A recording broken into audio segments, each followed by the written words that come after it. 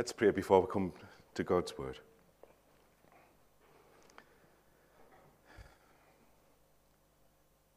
What can I give? What can I bring? What can I give to you, Lord, as an offering, Lord, this morning? You laid down your life for me. You laid down your life for sinners. While we were still sinners, Christ died for us. Oh, Lord, words fail us as to what you've done for us. So may our reasonable worship to you, back to you, Lord, be to worship you in spirit and in truth as our worship continues now in the reading and hearing of your word and the considering of what you're saying to us by your Spirit. And Lord, you change us evermore into the likeness of your Son, we pray. In Jesus' name, amen. Okay, so we're going to continue in our study of Acts. We're in the latter part of chapter 11, and we're going to consider this morning Acts 11, 19 to 30. And the key verse for us this morning is the Lord's hand was with them. It's in verse 21. The Lord's hand was with them. But we're going to read Acts 11, 19 to 30. Now those who had been scattered by the persecution in connection with Stephen travelled as far as Phoenicia, Cyprus, and Antioch, telling the message only to Jews. Some of them, however, men from Cyprus and Cyrene, went to Antioch and began to speak to Greeks also, telling them the good news about the Lord Jesus. The Lord's hand was with them, and a great number of people believed and turned to the Lord.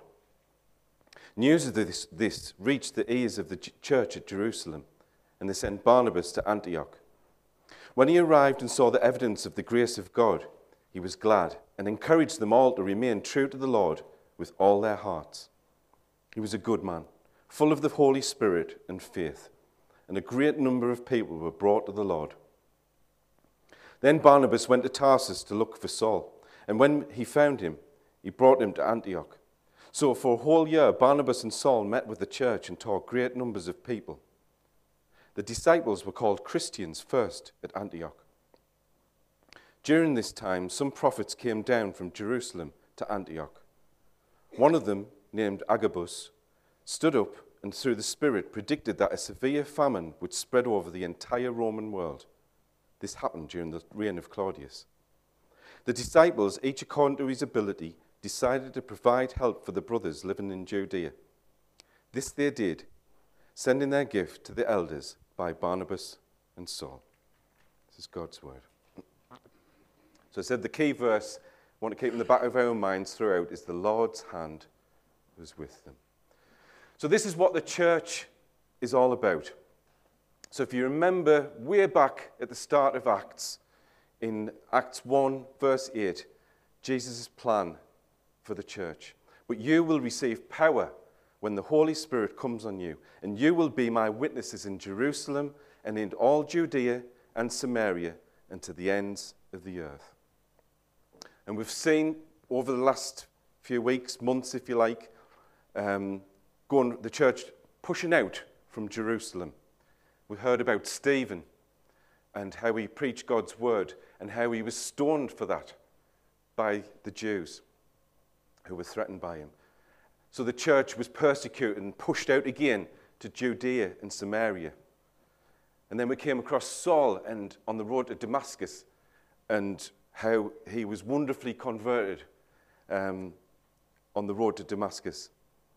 And then he was preaching to the Jews there.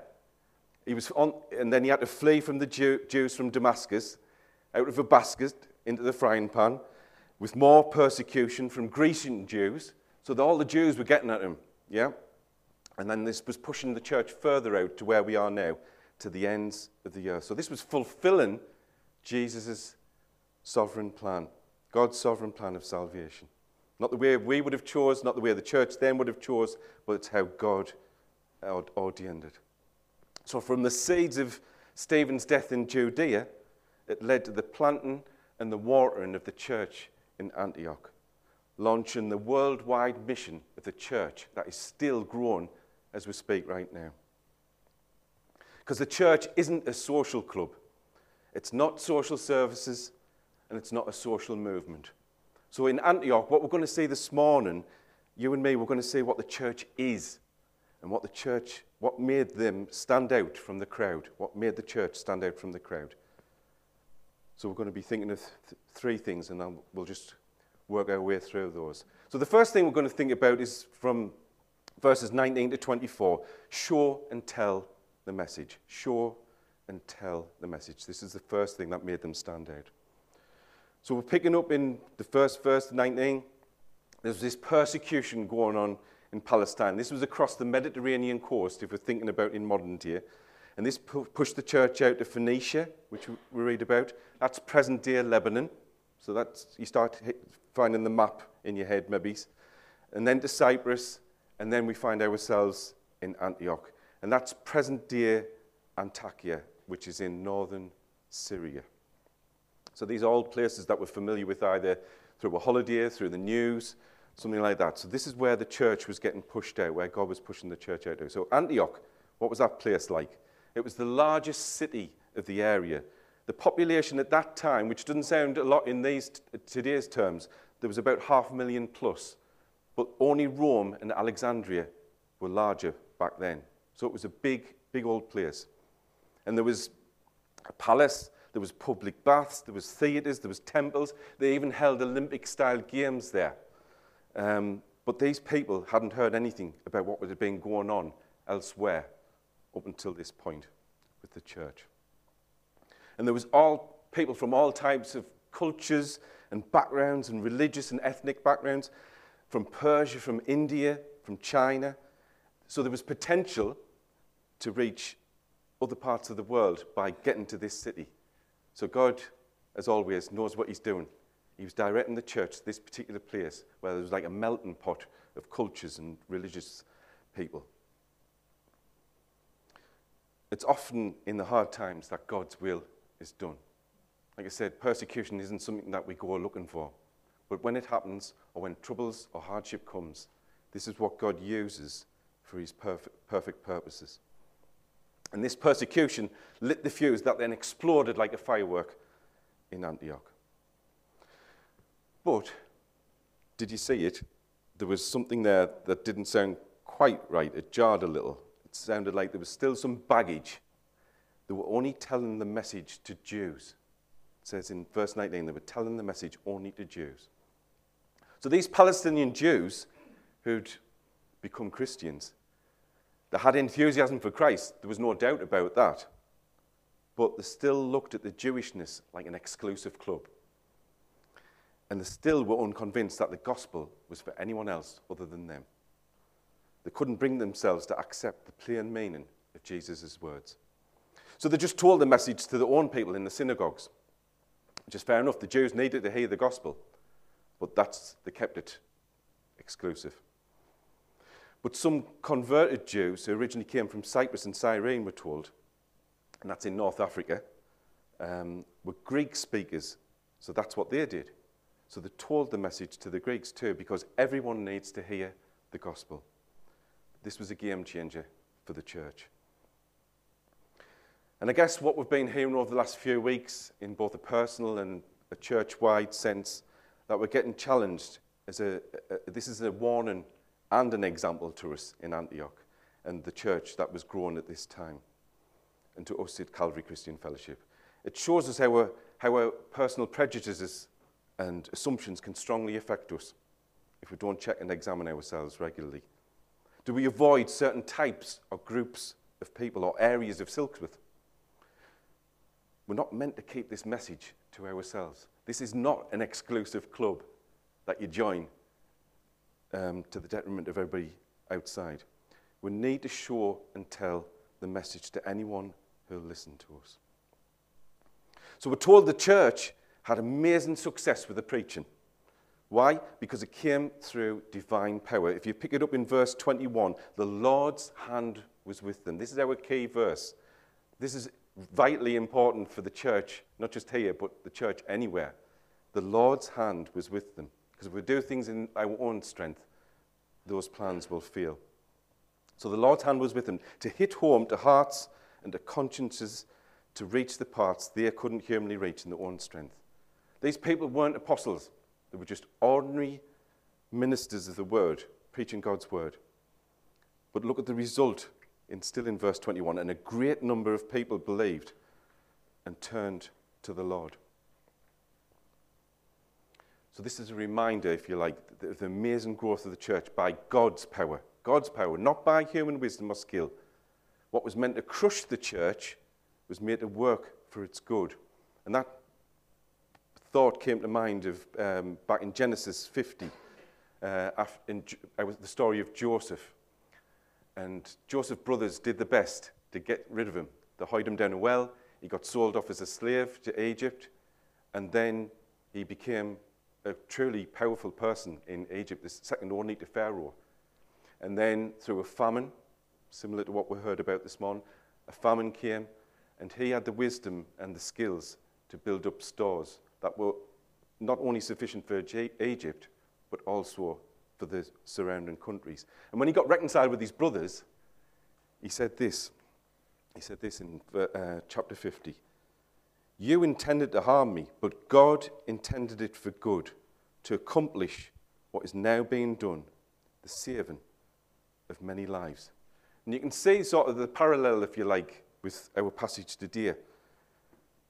God's purposes through the persecution were to see souls saved, many lives saved, many people believed and turned to the Lord.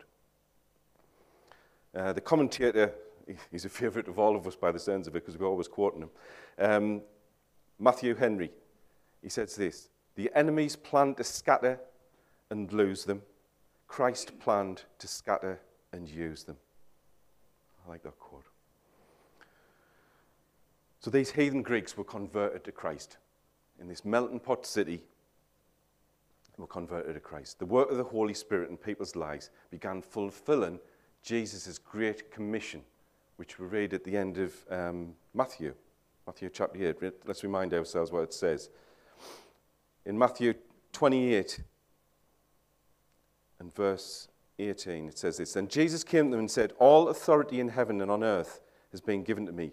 Therefore go and make disciples of all nations, baptizing them in the name of the Father and of the Son and of the Holy Spirit, and teaching them to obey everything I've commanded you. And surely I am with you always to the very end of the age. All nations. That was the Great Commission, as it's known. And that's what we're seeing in its beginning to be fulfilled through our passage this morning. When you look around this morning, it shouldn't work on paper. It shouldn't work. But that's a powerful witness. It's a powerful witness to the watching world. You mightn't think that the world's watching, but it is. There's people from all walks here. There's people of all ages here. But we have one common denominator, and that's Christ. Christ is the only reason, if you're here as a Christian this morning, why you're here. Christ alone. So don't belittle that. That is a powerful witness in itself. A living church is an evangelizing church. And thank God, literally thank God, for the faithful service and witness of those that spend time with people in their daily lives, at work, at home, at school, in midweek groups, and so on. Sometimes it's public, and we know all about that. I think a lot of the time it's quite low-key, in private, maybe it's one-to-one, quietly shown and telling the message to people. Now, if you and me aren't doing that so much, what simple ways can we speak about our God in our workplace, our schools, our neighbourhood, wherever we find ourselves?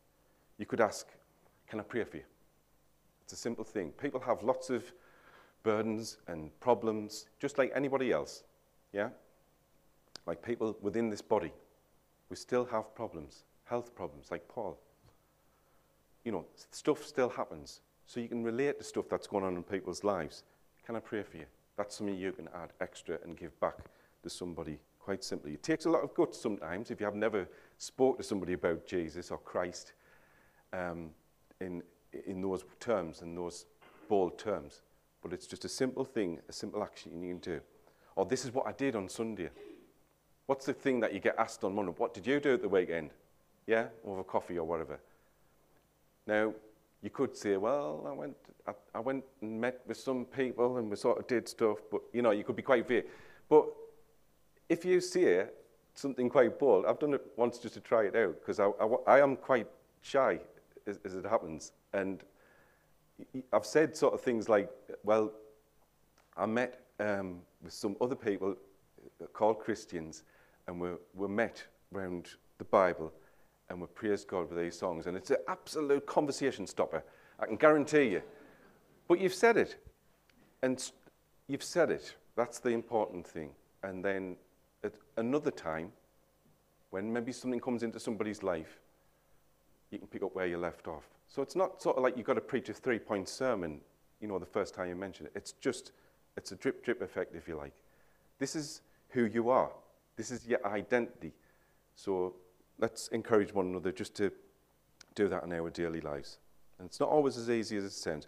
And simply share God's word. What I can definitely testify to is if I'm stumped for words, which usually I am, if you just share an appropriate verse into somebody's situation, God promises that his word will not come back void. It'll always use that at some point in that person's life for whatever purposes. So use God's word. See the power of God's word in people's lives. And it does. People do sit up and take notice, because a lot of people haven't heard this. And how are they going to hear otherwise? Except through you, maybe. So getting back to verse 22. The church in Jerusalem sat up and took notice soon enough. This is different. What's going on here? Let's send Barnabas to check things out. I don't know whether you've noticed it. Sadly, I paused my telly to write this down because it's really quick. You'll never read this, I'll promise you, because I've tried. There's an advert the BBC have got out at the moment about themselves and about their reporting, if you like. And it says this: the BBC's editorial guidelines. Accuracy is not simply a matter of getting facts right. Relevant opinions as well as facts may need to be considered. Validate evidence. Corroborate claims. Accuracy is more important than speed. Witness events. Gather information firsthand. When necessary, all the relevant facts and all information should be weighed to get at the truth. If you know how it's made, you can trust what it says. Trust is earned. This is our BBC. And every good journalist should do this.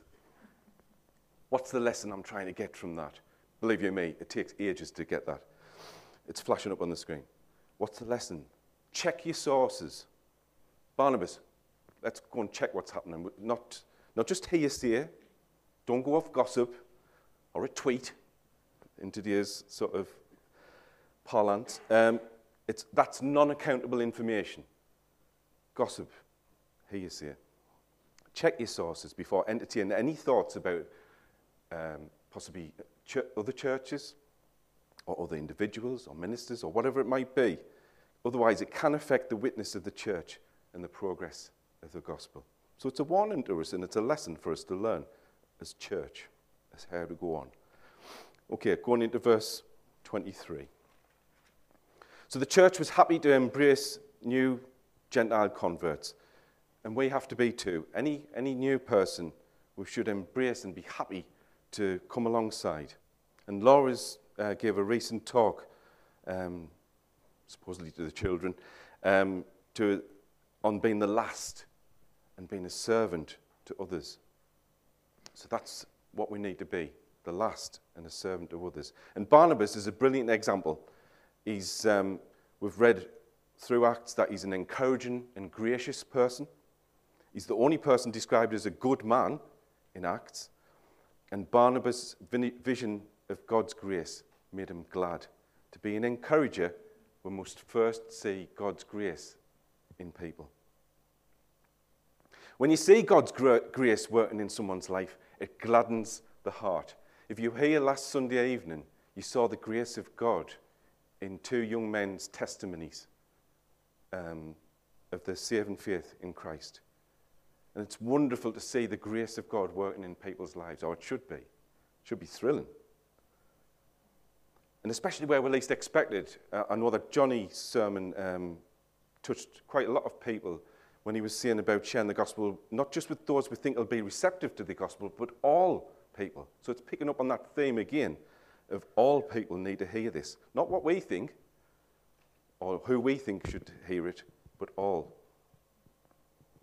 So here in verse 24 we see what's really important to God. He was a good man, full of the Holy Spirit and faith, and a great number of people were brought to the Lord. Luke mentions those three things. He was a good man. The word he uses, as you know, I am an absolute expert in Greek now, agathos. He uses that word. And what that means is not just externally nice or moral, it's the goodness of a heart renewed by the Holy Spirit and informed by a living faith in Christ. That's what it's actually meaning, that type of goodness. The goodness of spiritual discernment and wisdom. He was a good man because he was God's man. That's the goodness that Luke's trying to get across to us. Think about that for a moment in the context of Calvary Christian Fellowship looking for a pastor. Do we score a prospective pastor like it's Strictly Come Preaching? It's difficult, isn't it? You base it on a video last week or the previous people that have visited us in person. And mentally you're going, 6 out of 10 maybe. It's hard. We all get that. Or do we look at the character of the man? Or should we be looking at the character of the man? Keep that in the back of your mind. And do pray for us as we meet on Tuesday night to consider the next steps with Paul. The two other things that, I'll put them together. The two other things that Luke picks out about Barnabas is he was full of the Holy Spirit and faith. This is the engine room. This is Barnabas' engine room. And this is where his goodness comes from. He knew the Lord and he loved him with his whole heart. It wasn't just a one-off experience. It's a general characteristic of Barnabas' life. He was known for this goodness. He had experienced a saving change in his life, and this was pouring out of Barnabas. He had his heart regenerated. He turned to faith in Christ as his Saviour and Lord. So Barnabas preached the gospel that was living in his heart. What's your hope in life and death this morning? What is your hope in life and death? We've got a relatively new song that asks that question in a way. How you answer that question has got eternal consequences. Jesus met up with a guy called Nicodemus, which we find in the early part of John's Gospel. And when Nicodemus was asking him various questions, Jesus replied, I tell you the truth, no one can see the kingdom of God unless he is born again or born from above. And later on, when Nicodemus was saying, what are you talking about, getting born again? Jesus came back with, you should not be surprised at me saying you must be born again. The wind blows wherever it pleases. You hear its sound, but you cannot tell where it comes from, where it's going. So it is with everyone born of the Spirit. And just over the page, we have that famous verse, don't we? And we hear it time and again. We should never tire of it, but we shouldn't forget the verses that come after it. John 3:16, for God so loved the world that he gave his one and only Son, that whoever believes in him shall not perish, but have eternal life.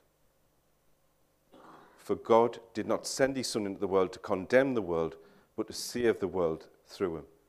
Whoever believes in him is not condemned, but whoever does not believe stands condemned already, because he has not believed in the name of God's one and only Son. What's your hope in life and death? Do you know that newness of life in Christ? However faulty steps you might be taking, has God done that mighty work in your life? If not, talk with someone, talk through them, ask for prayer. Don't leave this building without knowing that gospel truth in your heart, please. Back to verse 24. So the result, a great number of people were brought to the Lord. So we'll see the fruitful and the faithful ministry of Barnabas. His initial visit turned into a church planting mission. He saw the need and he went to work. And from small beginnings with a few enthusiastic believers, soon became a growing church in Antioch. And it set my mind away again, was celebrating, rejoicing in, giving thanks, whatever you want to say, 40 years of Calvary Christian Fellowship. From a small group of few enthusiastic believers in the village to where we are now. And that's not a slap on the back, that is a praise God. Praise God for his faithfulness and provision. And it's something to be thankful for. And over these last few months, especially weirdly since Andrew left, it just sort of like pulled us up a bit to sort of be thankful and grateful how he's provided for us all these years. Maybe it's when we're getting a little bit more desperate and realizing how much we rely on him. Okay, enough said. So we thought about showing and telling the message. So what was that message? So the second thing is a Christ-centered message in verses 25 to 26. Saul had been sent home to Tarsus for protection when things kicked off after his conversion. The Jewish and the Grecian Christians were still very wary of Saul, and let's face it, he had form when it came to persecution. So he was out of the public eye for 8 years in Tarsus. Relative obscurity, really, Saul. But Barnabas saw something in Saul, and he defended him, and he was led by the Holy Spirit to bring him back to Antioch. A living church has a hunger and a thirst for the knowledge of the truth of God's word. I'll say that again. A living church has a hunger and a thirst for the knowledge of the truth of God's word. No wonder the devil wants to attack this relentlessly. Ditching the Bible's core message, replacing it with churchianity, liberal theology, all about the experience, just like entertainment. Worship is entertainment. Self-improvement, whatever you want to call it. What has the church become? Nationwide, even just in this country. What have we become? So Antioch is our example of the cure for this downward spiral. A hunger, a demand, a desire for solid spiritual food. A Christ-centered message. That's the message that we're preaching and hearing.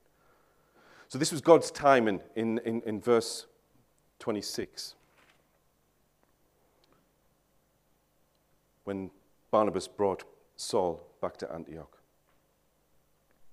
For God's purposes, when the need arose amongst the Gentiles, God brought Saul through Barnabas back to Antioch.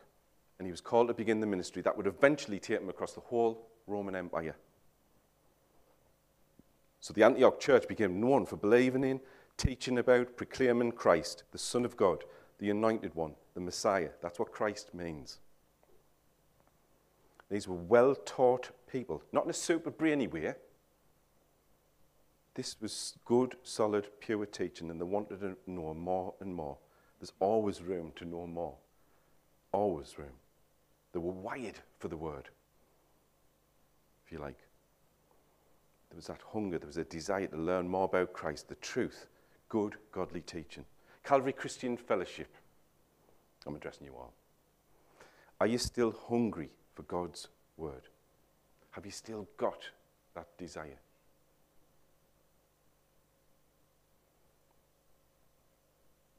Are you eager to hear the word and learn more about Christ?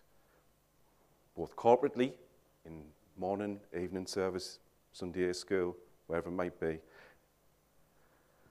Are you discipling or being discipled? Are you teaching or being taught at home? Friday evening Bible study? One-to-one? I didn't plan this, and it's written here, you can check it afterwards. Or there's a previous example of Man Up. which was started by Matty Oliver, carried on by our Ben, who's with us this morning. And we're seeing the fruits of that now. Don't get tired of sharing this, that I got so excited at a prayer meeting the other week when we were praying for young people who were starting in secondary school or carrying on in secondary school, the likes of Sarah and the likes of the others. There's too many of them. I always do that. Yeah, leave it there. Sorry for the families I've just offended. But we were praying for those young people, that's the point. Get it back, Kev. And around, there was about 7 or 8 people, and they're probably sick of hearing this at the prayer meeting, but there was 7 or 8 young adults, we'll call them, who probably 20 or so years ago, we would, or even less, we were praying the same prayers for these young adults. Some are now on the eldership, some are leading in prayer, some are just grown and shown the grace of God in their lives in wonderful ways. Praise God for that. Praise God for that. So is that you? Is that your experience? If it's not, how can we help you as elders, as the church? If you feel that you're struggling or you've wandered away from God's word, how can we get you back on track? We'd love to help you with that and come alongside and, come and see someone. Again, don't struggle on your own. We're a body. We're a body. So for a whole year, we're told, Saul and Barnabas met with the church and they taught great numbers of people. That discipleship, that teaching, that changed the way people lived. Have you helped disciple someone? It's a challenge. Have you helped disciple someone? Have you spent time teaching and encouraging that person? Now, I know for a fact some people quietly have done and are doing this within Calvary Christian Fellowship right now. Perhaps you and me rely upon those same people to do this. Here's a question. How did you grow in your faith after you became a Christian? Did you do it all on your own? Exclusively all on your own? I'm pretty confident that the answer is no. Could you do the same and be that same person for someone else? Could you and me come alongside someone and help them grow in their faith? Are you a new believer? Remember, this is a lifelong thing. It's not a sprint, it's a marathon. And God's placed you in a Christian family who can help you grow. Keep asking questions. Pray for patient perseverance. Grow and mature through spiritual food. The Bible. In your own personal time and through teaching from others. If you struggle in your own personal time, tell someone, I'm struggling.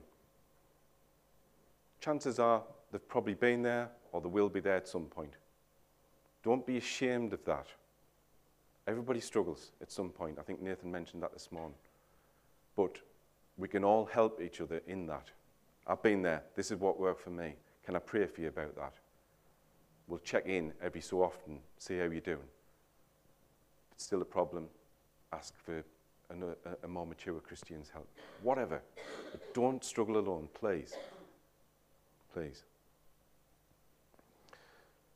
So, at the end of verse 26, we hear about the name Christian for the first time. Early on, the church referred to themselves as the Way. The Way. And the love of church at Antioch for the Lord Jesus Christ was so obvious to the community around them that it was Antioch that they were first called Christians, the Christ ones. It was a nickname. They were actually name calling them. Can you imagine? It's like being back in the schoolyard. But that's what they were. Christians, them Christ ones.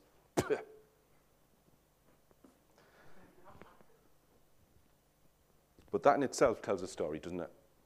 There was something, or someone more specifically, that made these people stand out in the crowd. They were linked with Christ.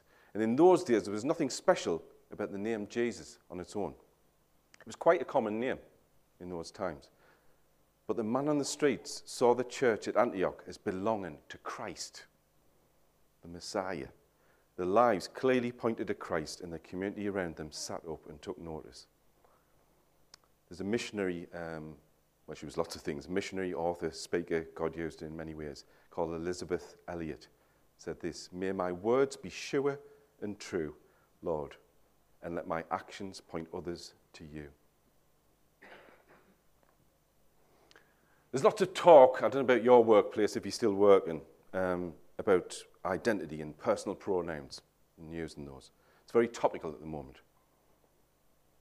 Before Christ, this church, these people, were saying, I'm a Jew, I'm a Gentile, I'm a Greek, I'm a slave, whatever.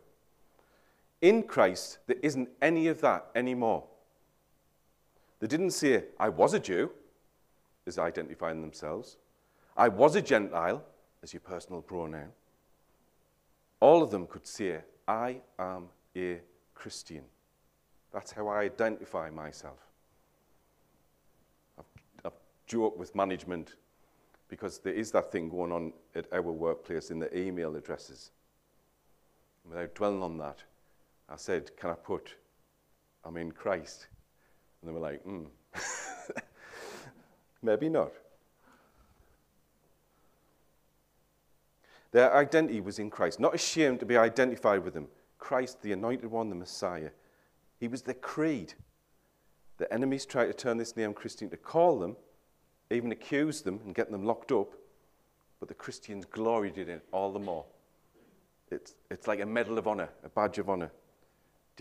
This name said, I depend on Christ alone. Do you find yourself sometimes reluctant to refer to yourself as a Christian, I wonder? I have. Either because I didn't want to stand out in the crowd, or I was concerned it didn't mean much to anybody these days, or it means so many different things to the people these days that what's the point in calling yourself a Christian anymore? It's been watered down, it's been changed, it means so many things. All these things have been gone around my head. Do you want to know if your witness is on track? It's when the world can easily see who's at the center of your faith. What are you as an individual known for? And how better than use the name Christian? So don't ditch the name Christian if that's been you, if that's your experience, because it still means so much. You're a Christ one. You're in Christ. So do you and me show and tell this Christ-centered message in our daily lives? Philippians says this, again, might be quite well known. It says this in Philippians 2, 14 to 16. Do everything without complaining or arguing, so that you may become blameless and pure, children of God without fault in a crooked and depraved generation, in which you shine like stars in the universe, as you hold out the word of life, in order that I may boast on the day of Christ that I did not run or labor for nothing. I've shared with a couple of people that a teaching assistant that worked in our street, who used to work at the primary school over the way in New Silksworth, back in the day. Again, going back to these people who are now young adults. And she said, Kevin, I just saw the difference in the church kids. I knew I could pick them out who those church kids were. Now, that wasn't saying they were goody two-shoes all the time. They weren't, probably. But there was just something different about those children. And that's credit to the parents back then. I'm not going to embarrass them, but it's people who are in the 20-somethings now. But that was way back then. So again, it goes back to that thing. The world is watching. The world is watching. What's people seeing in your daily lives? So finally, we've thought about showing and telling the message, and that message is a Christ-centered message.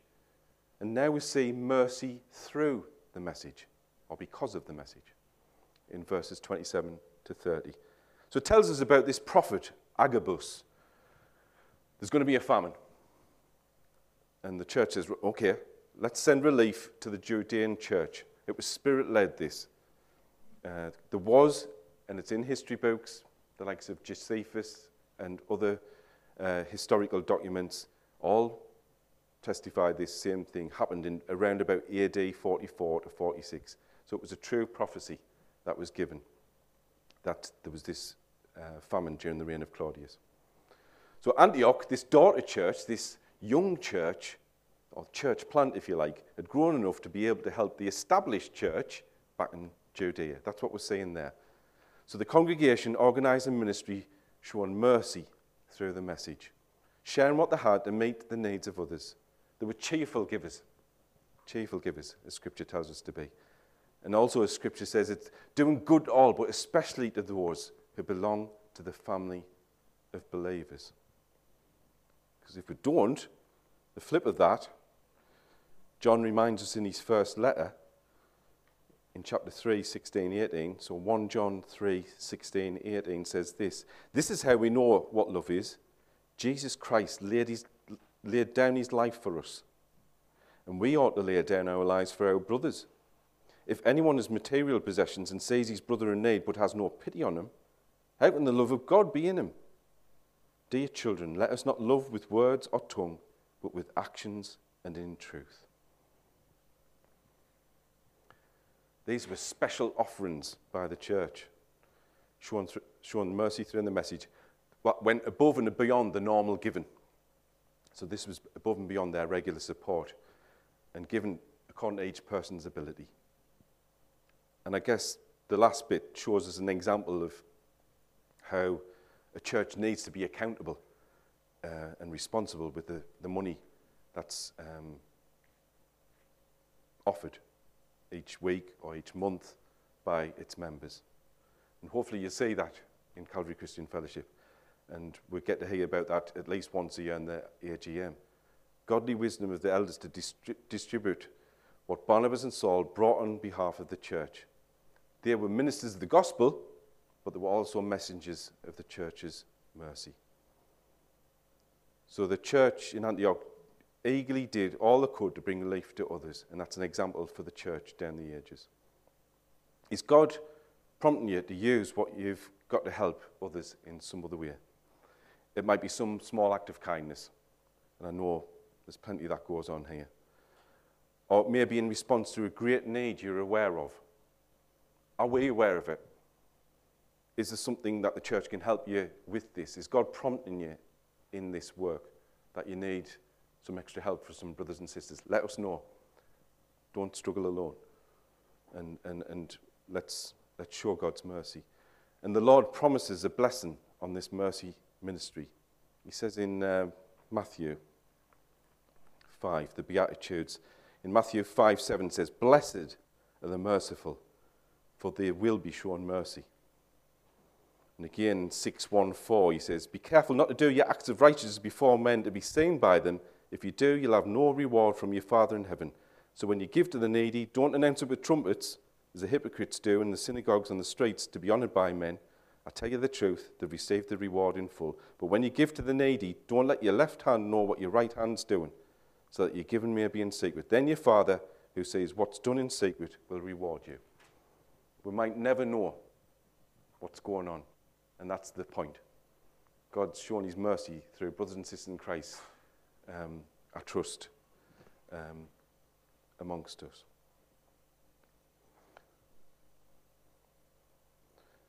So looking ahead, Barnabas and Saul's year-long mission in Antioch prepared them for an even greater mission to come. The persecution actually increases. We're going to find out. There's going to be imprisonments, and yet the word of God continued to spread. So in summary, let's just think of some simple points. God gifted Barnabas to encourage and help the church to grow in the grace and knowledge of the Lord Jesus Christ by showing and telling them the Christ-centered message. God's gifted each person in Calvary Christian Fellowship with various gifts to build up the church, to show and tell this message. We're one body, many parts, all for God's glory. Are you using your gift in this way? Is there any way we can help encourage that and bring that out? Or if you're not sure what your gift is, do you want prayer for that? Again, seek out together with brothers and sisters in Christ if you're not sure what your gift might be. And Barnabas is our great example of how to help new Christians. He had a strong faith, a joyful ministry. He showed kindness and encouragement and teaching new believers more about God, showing and telling them the Christ-centered message. So remember Barnabas as the example when you say new Christians, and think of ways you can help them grow in their faith, showing and telling this message to them. And finally, through the showing and telling of this Christ-centered message, there'll be mercy. That'll just be a natural outpouring, or a supernatural outpouring, if you like. Micah 6:8 says this: He has showed you, O man, what is good, and what does the Lord require of you? To act justly, and to love mercy, and to walk humbly with your God. So the challenge there for all of us who bear the name Christian this morning is this: to live up to the name Christian in word, in thought, and deed, as you and me show and tell the message, which is a Christ-centered message, and in turn show mercy because of this message or through the message. For true success, and praise God for how he's kept us right up to this moment as a body of believers, the Lord's hand must be with us. Amen. Let's pray.